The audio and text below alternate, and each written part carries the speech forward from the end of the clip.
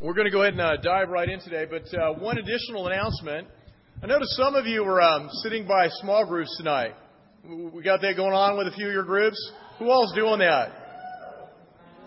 Group here, a couple groups there. It's going to come in handy. Have a little surprise that we're going to put into place, and that is we're going to have a contest for the remaining midweeks when it comes to our transforming steps. And the way it's going to work is, as of next week, got a memory scripture. It's John 14, verse 12. It's not in the studies, but figure we'd mix it up a little bit. I'm actually using it tonight. And the second part of that would be the New Testament of the Bible memorized.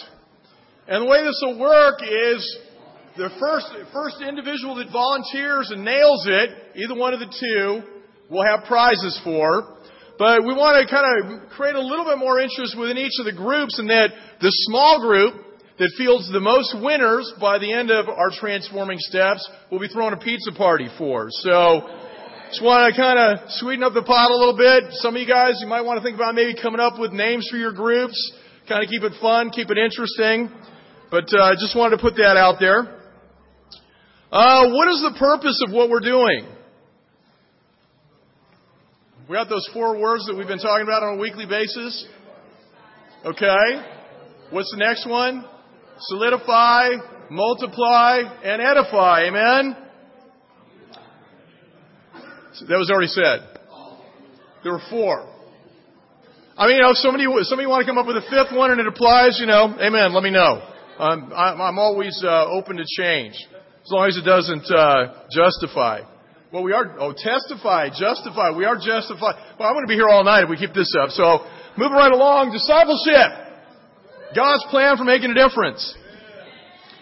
With that, got a few new things that I want to throw at you from the study tonight, but our primary purpose for this is so that we can help others come to know God and become a part of God's kingdom. Amen? Core conviction. Every disciple is a disciple maker. We'll see that in a minute in Matthew 28, 18 through 20.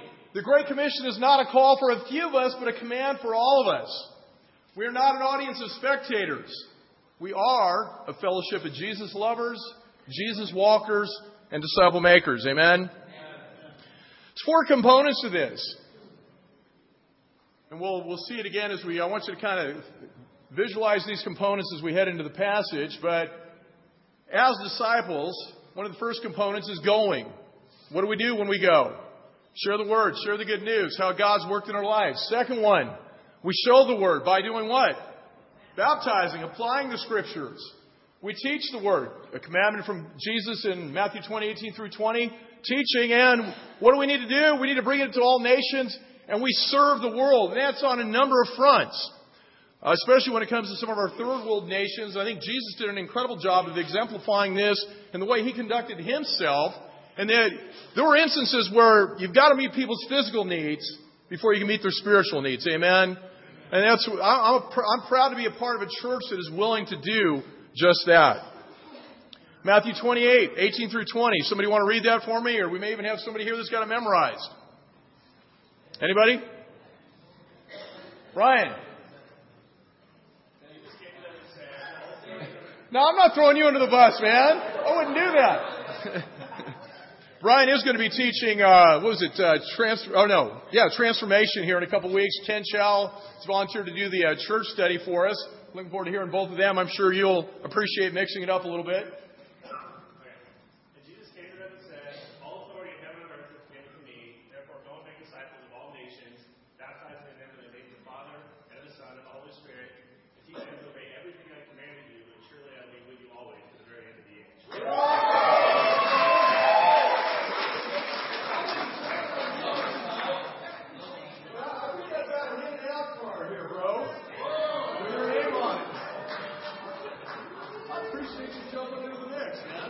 That's awesome. This one's mine. No, I'm just kidding.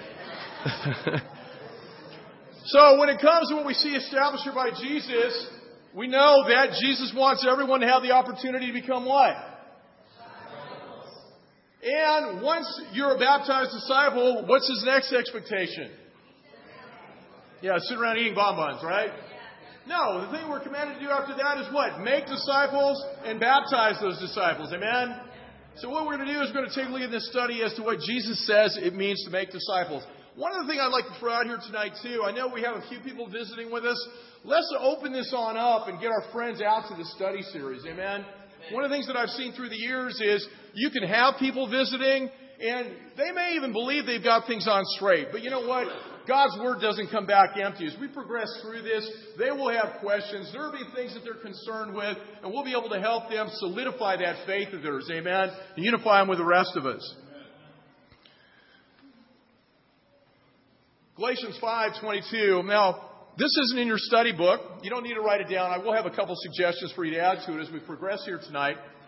But I think one of the things that can take place in time as we mature as disciples, sometimes we lose sight of what ushered us into the kingdom, the gratitude that we have for Jesus Christ, the gift of salvation we've been given, the grace that's been so freely extended, is, I think one of the things that can start to happen is we start to make excuses why we're not the specific individual that Jesus was targeting in Matthew 28. Now, when he addressed that passage, who was he addressing? This is something we should be able to all say in unison. Who is he? In this passage, Matthew 20:18 through 20, who does he want this to go out to? He wants it to go out to all nations. He wants it to go out to everyone. And what is it that he wants taught to everyone? Continual obedience to what? His teachings. This passage is a command. This is an imperative. There's no loosey-goosey as to who this applies to. So, there's a number of things I've heard through the years. 3 areas where I've heard people kind of try to tap out on why evangelism. And I'd rather keep it to what Jesus says, making disciples. He doesn't say go out and evangelize. He doesn't say to be an evangelism machine. He says go make disciples. And there's 3 terms I've heard over the years that people use to kind of tap out on this passage. Well, bro, there's all these different fruits of the Spirit, and this isn't a particular fruit that I've been blessed with. Or, well, bro, we all got different talent sets, and this just isn't my talent. Or, bro, there's these gifts of the Spirit, and this isn't really my gift. And I think it's been interesting when I've pursued that with different individuals over the year. You know me, I want to get to the bottom of it. It's like, okay, if there's other gifts that maybe you're not utilizing, let's utilize those. So, bro, what is your specific gift? And that's exactly the response I got. And I think when it comes to this, there's a few scriptures I want us to look at. Galatians 5:22, and it's really interesting, too, when it comes to the fruits of the Spirit, this is the only passage in the Bible that definitively defines it. Now, Romans 8 talks about it. Ephesians 4 mentions something about the fruit of the Spirit. But this one actually defines it. It says, but the fruit of the Spirit is love, joy, peace, patience, kindness, goodness, faithfulness, gentleness, and self-control. Against such things there is no law. Now, if we look at this in the context of Matthew 28, now what is it that we all have? The Spirit. Is that up there? The fruit of the Spirit. What is the Spirit?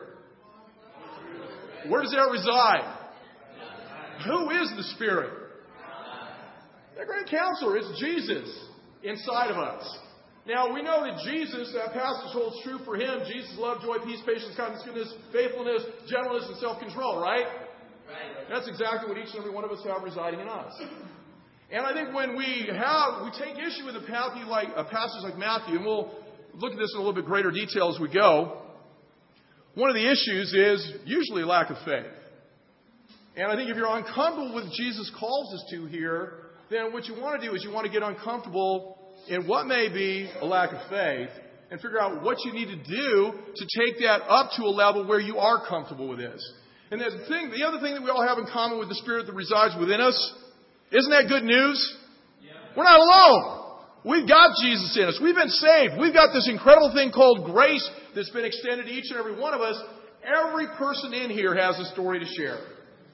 May not be the most comfortable with it, but one of the things that I think we had an opportunity to demonstrate over the last few weeks, going back to our EA.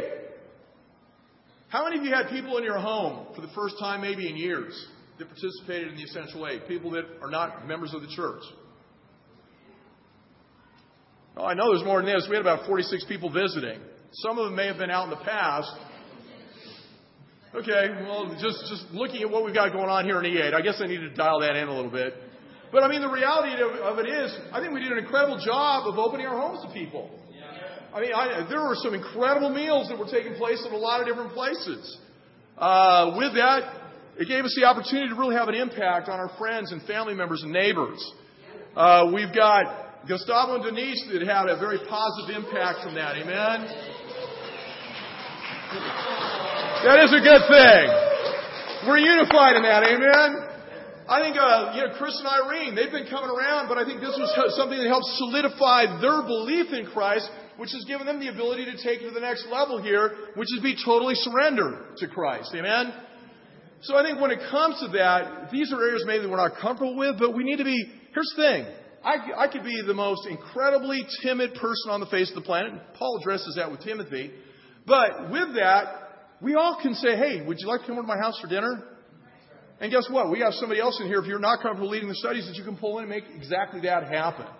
So when it comes to the imperative that God lays out here, there really are no excuses. Ephesians 5, verse 8 in the King James Version says, "For ye were sometimes darkness, but now are ye light in the Lord. Walk as children of the light. For the fruit of the Spirit is in all goodness, righteousness, and truth, proving what is acceptable unto the Lord, and have no fellowship with the unfruitful works of darkness, but rather reprove them." I mean, in a nutshell, we're walking in the light.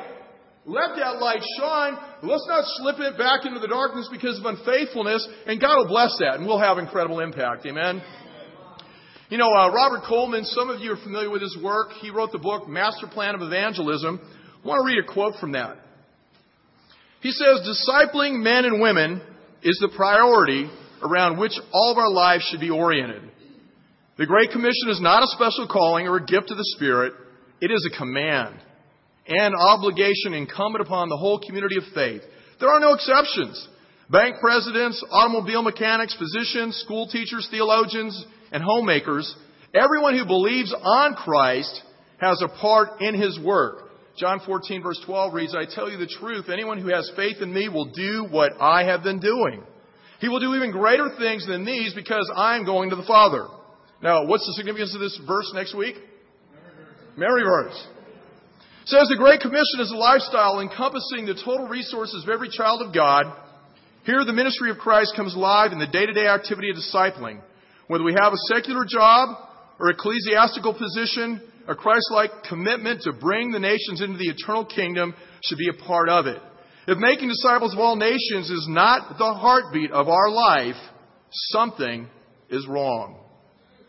Either with our understanding of Christ's church or our willingness to walk in His way. Robert Coleman, Master Plan of Evangelism. If this isn't our purpose, again, the thing that I put before you today is that faith is the issue here. We have ultimately lost sight of the power of the cross. Let's go ahead and continue here. In the area of gifts, this may not be a gift that you've been given. There's one I've got that obviously has, I think, a little bit more of a burden attached to it than most. But in Ephesians 4, verse 11, it says, "Now these are the gifts. These are the gifts that Christ gave to the church. The apostles, the prophets, the evangelists, pastors, and teachers. Their responsibility is to equip God's people to do His work and build up the church, the body of Christ." So, do I have a little bit different role as an evangelist? Yeah? You say that's relatively clear? Their responsibility is to equip God's people to do His work and build up the church, the body of Christ. That's what this is all about. Amen. The opportunity for all of us to get on the same page and really embrace the grace that we've been given through Christ, remembering again what our lives were like when we were in the darkness versus what our lives are like now in the light if we're walking with Christ. 1 Corinthians 12, verse 31 says, "But eagerly desire the greater gifts." And this is in context. I don't want to take the time with it tonight. You can go through it and read it. But Paul breaks down the body of Christ. And they're all different roles, and there are different gifts. But there's one gift in particular he says that it needs to be the one that really is over all gifts, and that we embrace personally. He says in verse 31, "But eagerly desire the greater gifts, and now I will show you the most excellent way." If I gave away all my possessions to the poor and I surrender my body to the flames but have not love, I gain nothing. And then as we continue through 1 Corinthians 13, it breaks down all the different aspects of love, and it closes with, love never fails. And again, we know that what is the greatest thing that Jesus Christ demonstrated for each and every one of us? Love. That's Jesus. I mean, you think love, for me, it's synonymous. It's Christ. We know in John 13:34-35, He lays out a new command about how we love God, how we love each other, how we love the lost, and really making sure that we realize this is something we've all got. It's been given to us by Jesus Christ, and it resides in us through Christ. 2 Timothy 1 verse 6 says, "For this reason I remind you to fan into flame," now we're talking gifts, "fan into flame the gift of God which is in you through the laying on of my hands. For God did not give us a spirit of timidity." And we're walking with Christ. It's kind of like Isaiah. I mean, after he was given his charge, was he able to keep his mouth shut? I mean, it just welled up within him. He was so zealous for God. I mean, it just kind of boiled on out. So he says, "For God did not give us a spirit of timidity, but a spirit of power, of love, of self-discipline. So do not be ashamed to testify about our Lord or ashamed to be His prisoner, but join with me in suffering for the gospel by the power of God, who has saved us and called us to a holy life. Not because of anything we have done, but because of His own purpose and grace." This grace was given us in Christ Jesus before the beginning of time. And then in Matthew 25, verse 14, the other area that we hear about is the talents. And I kind of already tagged this one. But, it says, "Again, it will be like a man going on a journey who called his servants and entrusted his property to them. To one he gave 5 talents of money, to another 2, and to another 1 talent, each according to his ability. Then he went on his journey." And, I don't know. He probably could have thrown another guy in there that had 0, but for whatever reason, he didn't. You got 3 men. They have at least what? 1 talent. And this is talking about being vested in the kingdom, but I think with that, it's true. Looking around, there's a whole different skill set that each and every one of us have. But I put before you, there's not one person in here that cannot say, "I'd love to invite you to my house for dinner." And then it goes from there. You sit down, you share about your life, share about how Christ has worked in it, talk about the church, invite them on out, let them know about the parenting series that we have starting in April. Our Easter service is going to be awesome. We'll have more details on that here probably in the next week or so.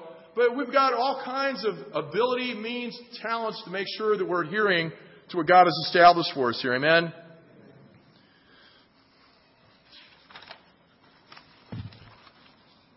Okay, back to the study. From a standpoint of your books there. Acts 11, verse 19. Can I get somebody to read that for me? 19 through 26.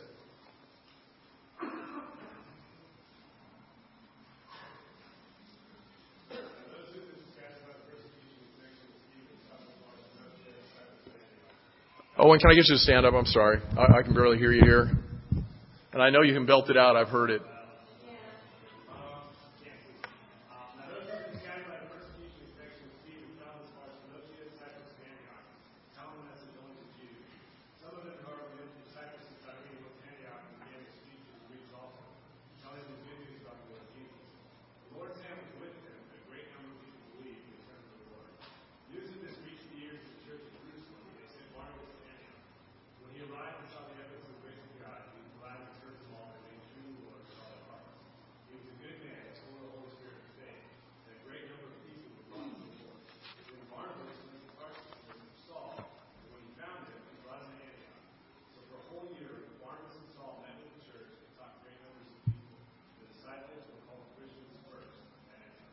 And this is a passage most of us are very familiar with.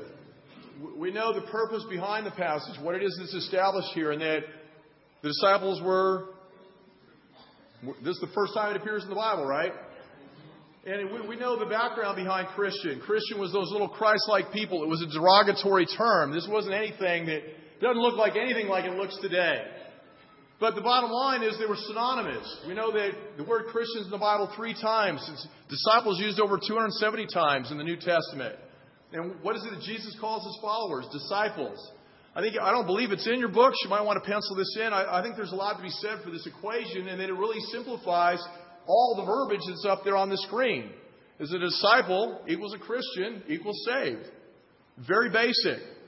But ultimately, there's things that need to take place, in which we obviously cover as we continue to go through the studies, and that we have to have a heart for Christ. It's about a relationship with Christ. Each of us here, at one time or another in our profession, had somebody that was in our lives that was a mentor. Whether it's been the medical profession, sales profession, whatever the case may be, construction. And the reality behind this, being a disciple, is like being an intern or an apprentice. You know, we look at the likes of Da Vinci, Michelangelo. These guys had disciples. It was crazy what their disciples would subject themselves to try and figure out how they could duplicate or make a marble sculpture the way either one of those guys did, or a painting the way they did. They would buy the same supplies, the same materials. They would eat the same food. If Leonardo was sleeping up on a scaffolding somewhere, they would sleep with him on the scaffolding. They wanted to eat, breathe, and drink what they did. And ultimately, this is exactly what a disciple is. A disciple of Christ is someone that looks to emulate everything that went on in Jesus' life. Amen? So we have to have a heart for Christ, first and foremost. Mark 1, verse 14. If I can get somebody to read 14 through 18 for me. Sean?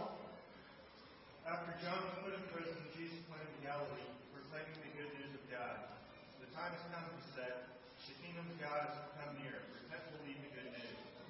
As Jesus walked beside the Sea of Galilee, he saw Simon and his brother Andrew casting a net into the lake, for they were fishermen. Come, follow me, Jesus said, and I will send you out to fish for people. At once they left their nets and followed him. This is an awesome passage. Obviously, we see the response here. Jesus threw it on out there. The response was immediate. They left what they knew. And what I appreciate about this is that Jesus took them from something they knew, which was fishing, and he gave them something new, which was kind of taking the tweak on the fishing part of it. And that's what I love about Jesus. He gives people things that they can relate to and understand and correlate to. So here you guys are. You're fishermen. I'm going to take you and make you fishers of men.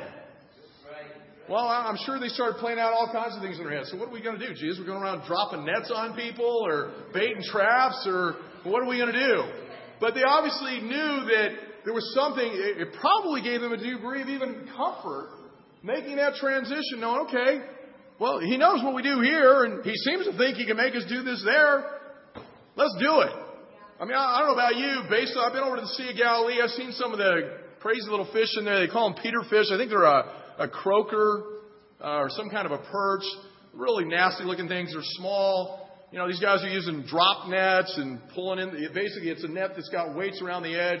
They throw it out over the water. It sinks, traps fish at the bottom. They have lines that they pull in from the bottom, and they pull the whole thing up. But they're smelly. You know, I don't know about you. I'd rather be fishing for men than fishing for fish in that capacity.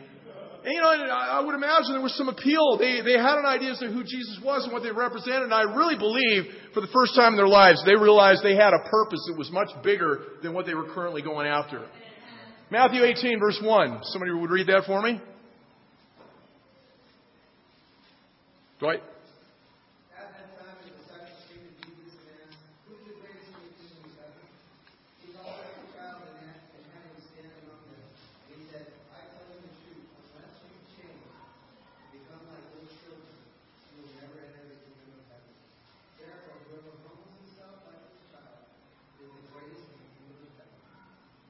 Amen. Okay, so based on what Jesus established here, what's the kind of heart that we need to have? Childlike heart. What is that defined as? Teachable. Which I would imagine the age back then was probably a little bit older than the age now when it comes to that degree of humility. I know we get to this preteen teen thing, and that's a whole other ball of wax. But how would you define humility?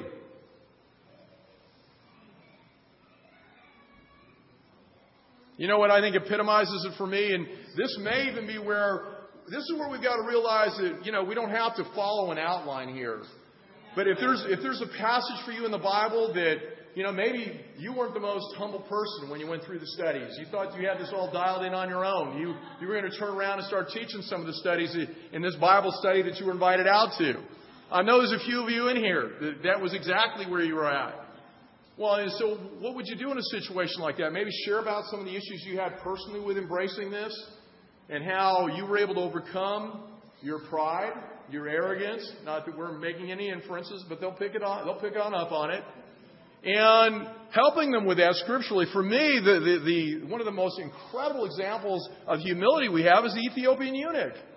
I mean, here you got this guy traveling 1,500 miles in a chariot to worship God. Why is he going to Jerusalem? He's going to worship. Yet when Philip runs up on him, what was the question? Do you understand what you're reading here? And this guy just, I'm done, man. Help me out. Now, that's a childlike heart.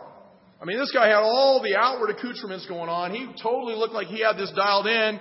I'm sure he was wearing some swell duds. That chariot wasn't, this guy was the treasurer of Candace of Ethiopia. I'm sure he was one of the most stylish guys rolling into Jerusalem. But you know what? All that didn't matter. There wasn't any pretense. I don't get it. Help me out. So, don't even be afraid of maybe shutting a study down because you've come to a point where maybe things aren't moving, and take the time to pray. All of you. Just, we just need to pray. And then start maybe discussing what some of the situations are, what the individual's feeling, and you can come up with a game plan as to how best to progress from there. Amen? Luke 9, verse 23 through 26. Behind you. Then he said to them all, if anyone will come after me, he must deny himself and take up his cross daily and follow me. For whoever wants to save his life will lose it, but whoever loses his life to live will save it. What good is it for a man to gain the whole world and yet lose his very self? If anyone is ashamed of me and my words, the Son of Man will be ashamed of him when he comes in his glory and the glory of his Father. Amen. Helen, can I get you to read just verse 23 one more time for us, please? Thank you. Then he said to them all, if anyone will come after me, he must deny himself and take up his cross daily and follow me. Okay, so what does he say? What's the first thing? If anyone. And what's the next thing? I mean, it's very clear. If anyone, and then what? All? Isn't that in there? If anyone, all of you, this is what the requirements are in order to follow me. Things that we don't like hearing. When you think this on through, is this something that we even hear today? Preached a whole lot. I'm going to be preaching on a Sunday. I'm going to spend the bulk of my time right there in that one verse. But there's a lot going on there. Take up your cross and follow him. What does this mean? It's interesting. Go to Google, pull up crosses under images. You'd be amazed. The bulk of it's hip-hop bling. There's $1 million cross. I couldn't believe it. $1 to $10 million jewel encrusted crosses. They're kind of stylish, but I'd probably get all kinds of grief. Needless to say, it ain't happening on my budget. I kind of like them. I like my watches big. If I were to, we'll just leave it at that. But and then from there they had like the crown jewels, which were crazy. The bulk of the crowns have got these really nice crosses on them. This stuff's priceless. Some of the crown jewels, when they kind of throw prices out there, it's probably somewhere in the realm of $4 to $10 billion with a B, dollars. And then, there's a couple little cute murals and this kind of thing. But the bottom line is I could not find a cross in light of what we know Jesus was nailed to. And that's just society today, man. There's all kinds of cool little earrings, the pendants, the watches, the rings. But, I don't know that was what this passage had in mind as far as carrying your cross. I think we do know what was in mind here. Carrying a cross, what did Jesus do for us? And this is the thing that's so crazy about it. And I think the thing we need to be so fired up to embrace, and that, what did Jesus do? We know what He was willing to do with His cross. He carried it and He was nailed to it. So that God could work through that to extend grace to us, to give us the opportunity for our sins to be forgiven and ushered on into His kingdom. Self-denial. What's our tendency? It's right up there. Our tendency is to indulge ourselves in our desires. We need to kind of push that aside and really get back to what it takes to deny ourselves by looking to Christ and imitating Him. Amen? Here's some of the other aspects of it. Carrying your cross daily. Our walk with God has got to be a daily walk. We think of the cross, it is an instrument of death. The cross isn't about comfort. It's not about what I want to do. It's not about our wills, our desires, really putting those things aside. And, I think it's something, a lot of mornings I get up and I ask myself, I think it's great to revisit. Am I really going to make the decision to follow Jesus today? And there are those instances where I get off the path and I've got to pray about it. I've got to think it through. How do I get back on track with what Jesus has called me to? And then ultimately He closes it out with, you know what? We can gain the whole world. We've seen people that have. We see people that do. I was down in the harbor a couple of weeks ago, and there was a yacht that pulled in. There was a nice yacht sitting there. This thing pulled on in and just cast a shadow over this thing. It's about 120 feet long, had a helipad on top. Wasn't like the little Zodiac inflatable. He had a full-on bayliner. Yeah, bayliners will make boats, right? He had a full-on bayliner that, with the crane and the whole bit to lift that up on the back of the boat. But you know what? If that's all he's got, guess what? That's all he's got. But we follow Jesus, we deny ourselves, we inherit eternal life. Luke 14, 25 through 33. Can I get a reader?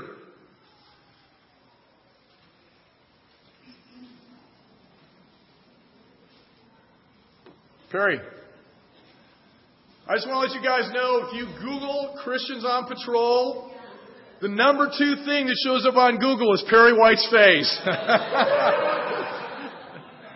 I was having some fun with that yesterday. Or actually, it was probably around 1 o'clock in the morning or something. I don't know. I finally figured out how to download that to Vimeo. And they had all these little spots. You can put all these tags in there. And when I clicked on that, there was Perry.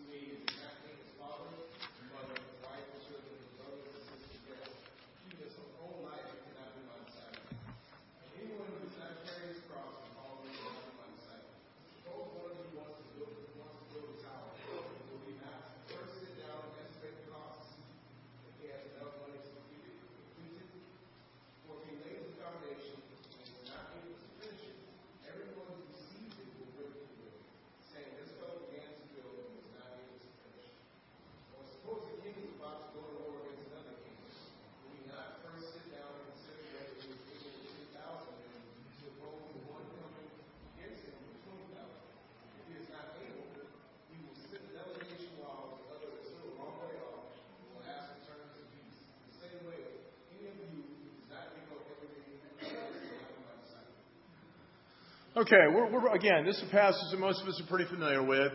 Right out of the chute, why do you think this specific group of people are mentioned?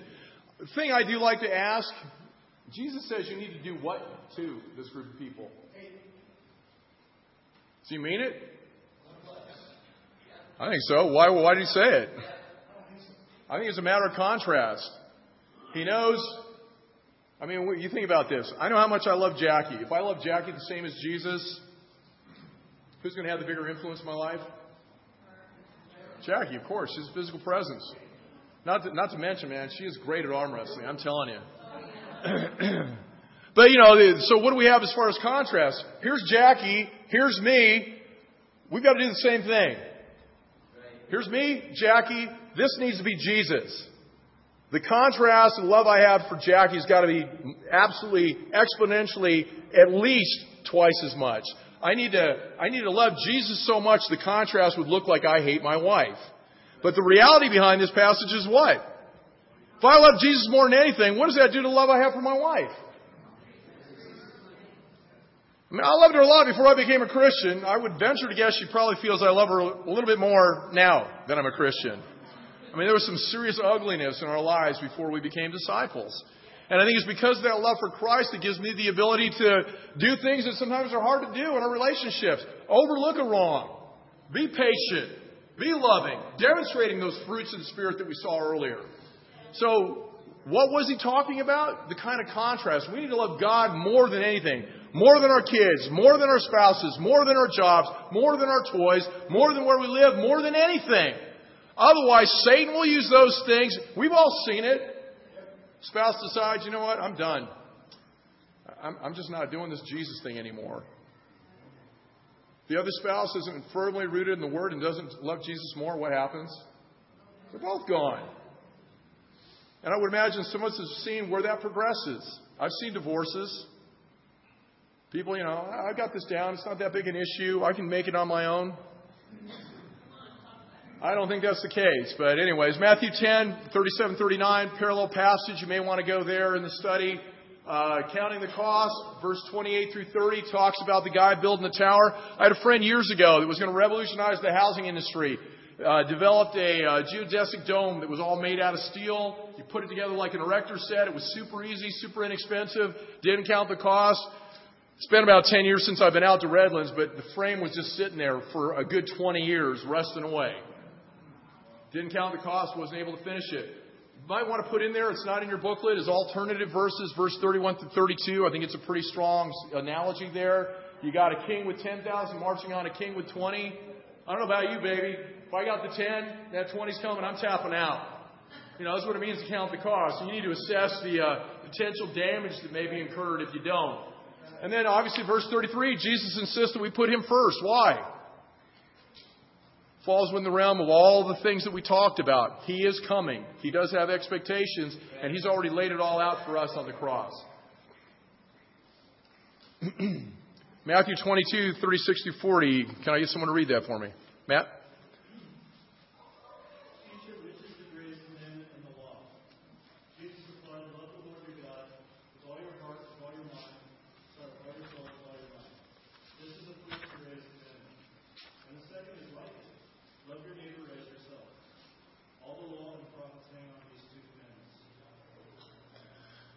Do we have any means of varying off the path with this one? Jesus kind of shake up the religious world a little bit with this one at this point. I mean, He wanted to make it clear. What does He say? What am I giving you here?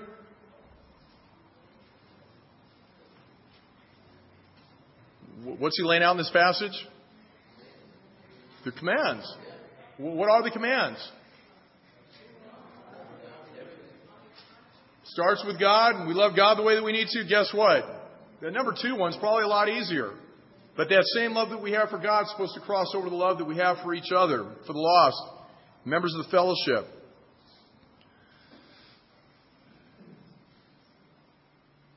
Obviously, the way we need to love our neighbors, need to have a heart for Christ. I think with that, everything else kind of falls into place. Being a Christian disciple starts with a relationship with God and that daily maintenance. We need to take care of ourselves. We need to be in the Word. We need to be praying.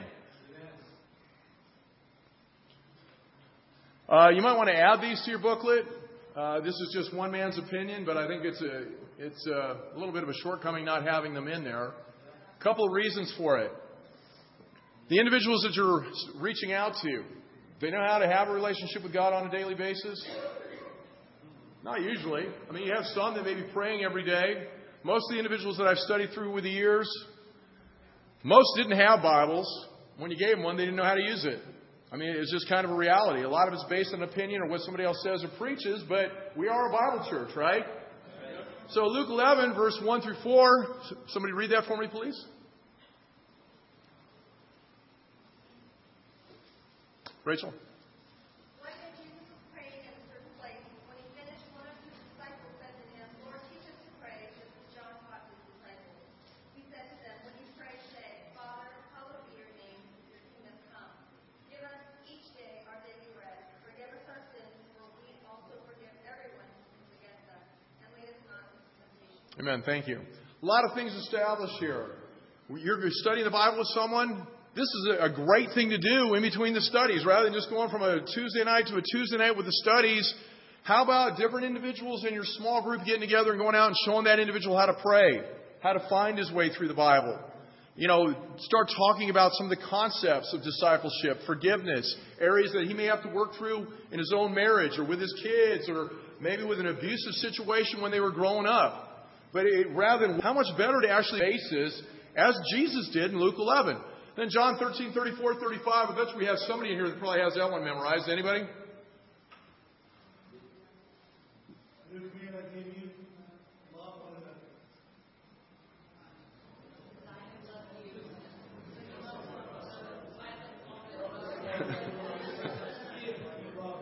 Amen. We almost had the Catholic Church thing going there for a minute. I was starting to have flashbacks. But yeah, Jesus lays it on out. Again, in what format? It's a command. I think this is super important that we have this within the studies. I mean, we need to love one another the way God has loved us. How was that love demonstrated? It was demonstrated through what Jesus Christ did for us personally. And I think, both of these combined, it's a matter of getting people involved with others, within the fellowship and our sphere of influence. If you've taken somebody through discipleship and you haven't covered this verse, you're going to have a hard time talking to people about being committed to coming to Sundays, to coming to midweeks, to being involved on this level. Why not establish it on the front side? Amen? And with that, let's make sure we're modeling it for everybody. I'm not going to go through these right now, but you might want to write these down. I think this is an incredible overview of what Jesus is talking about in John 13. John 15, verse 12 through 14. If you see them on the screen, just go ahead and write them down. It says, disciples demonstrate a sacrificial love for one another. Disciples have a deep love for one another. 1 Peter 4 through 8. Just realizing what that love does when it comes to us working through different challenges and sinful situations that we can have sometimes. 1 John 4, 19 through 20. Can't love God unless we love the disciples that we see near us. I mean, if we can't get it together here, how are we going to have an impact anywhere else? And making sure that we're striving for that degree of unity here.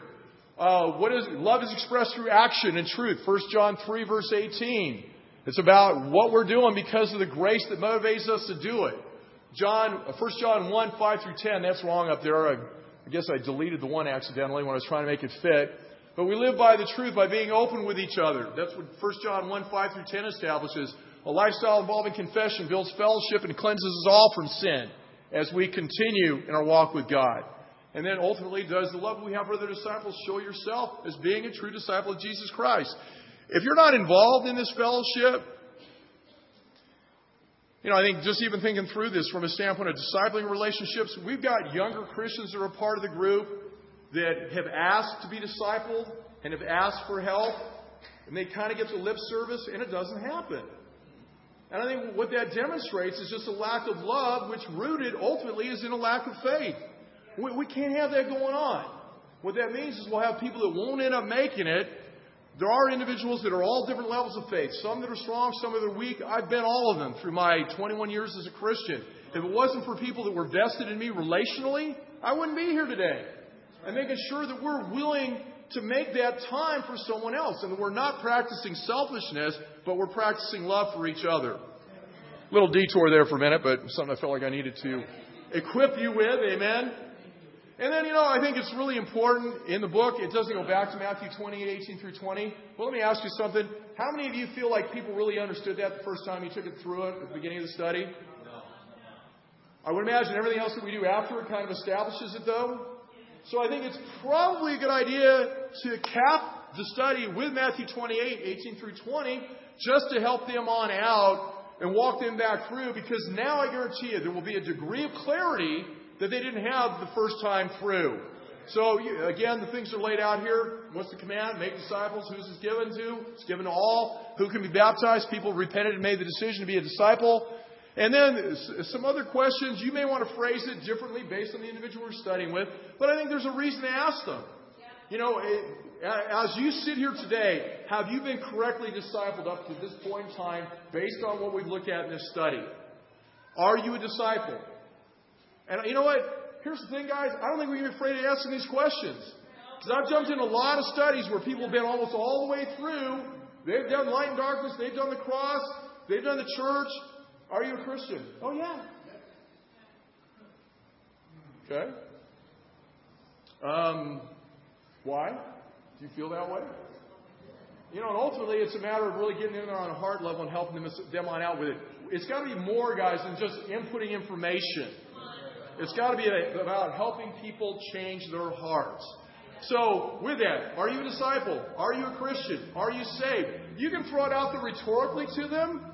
You might want to go home and pray about this. We can pray about it right now, but you might want to go home and pray about it, and we'll talk about it the next time we get together. You don't put it out there. You'll have some individuals that maybe will have it on straight.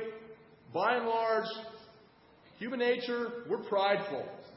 And sometimes you'll just say the things that you think need to be said without any conviction here. We've got to make sure that we're taking the time to help people's hearts get to where they need to be.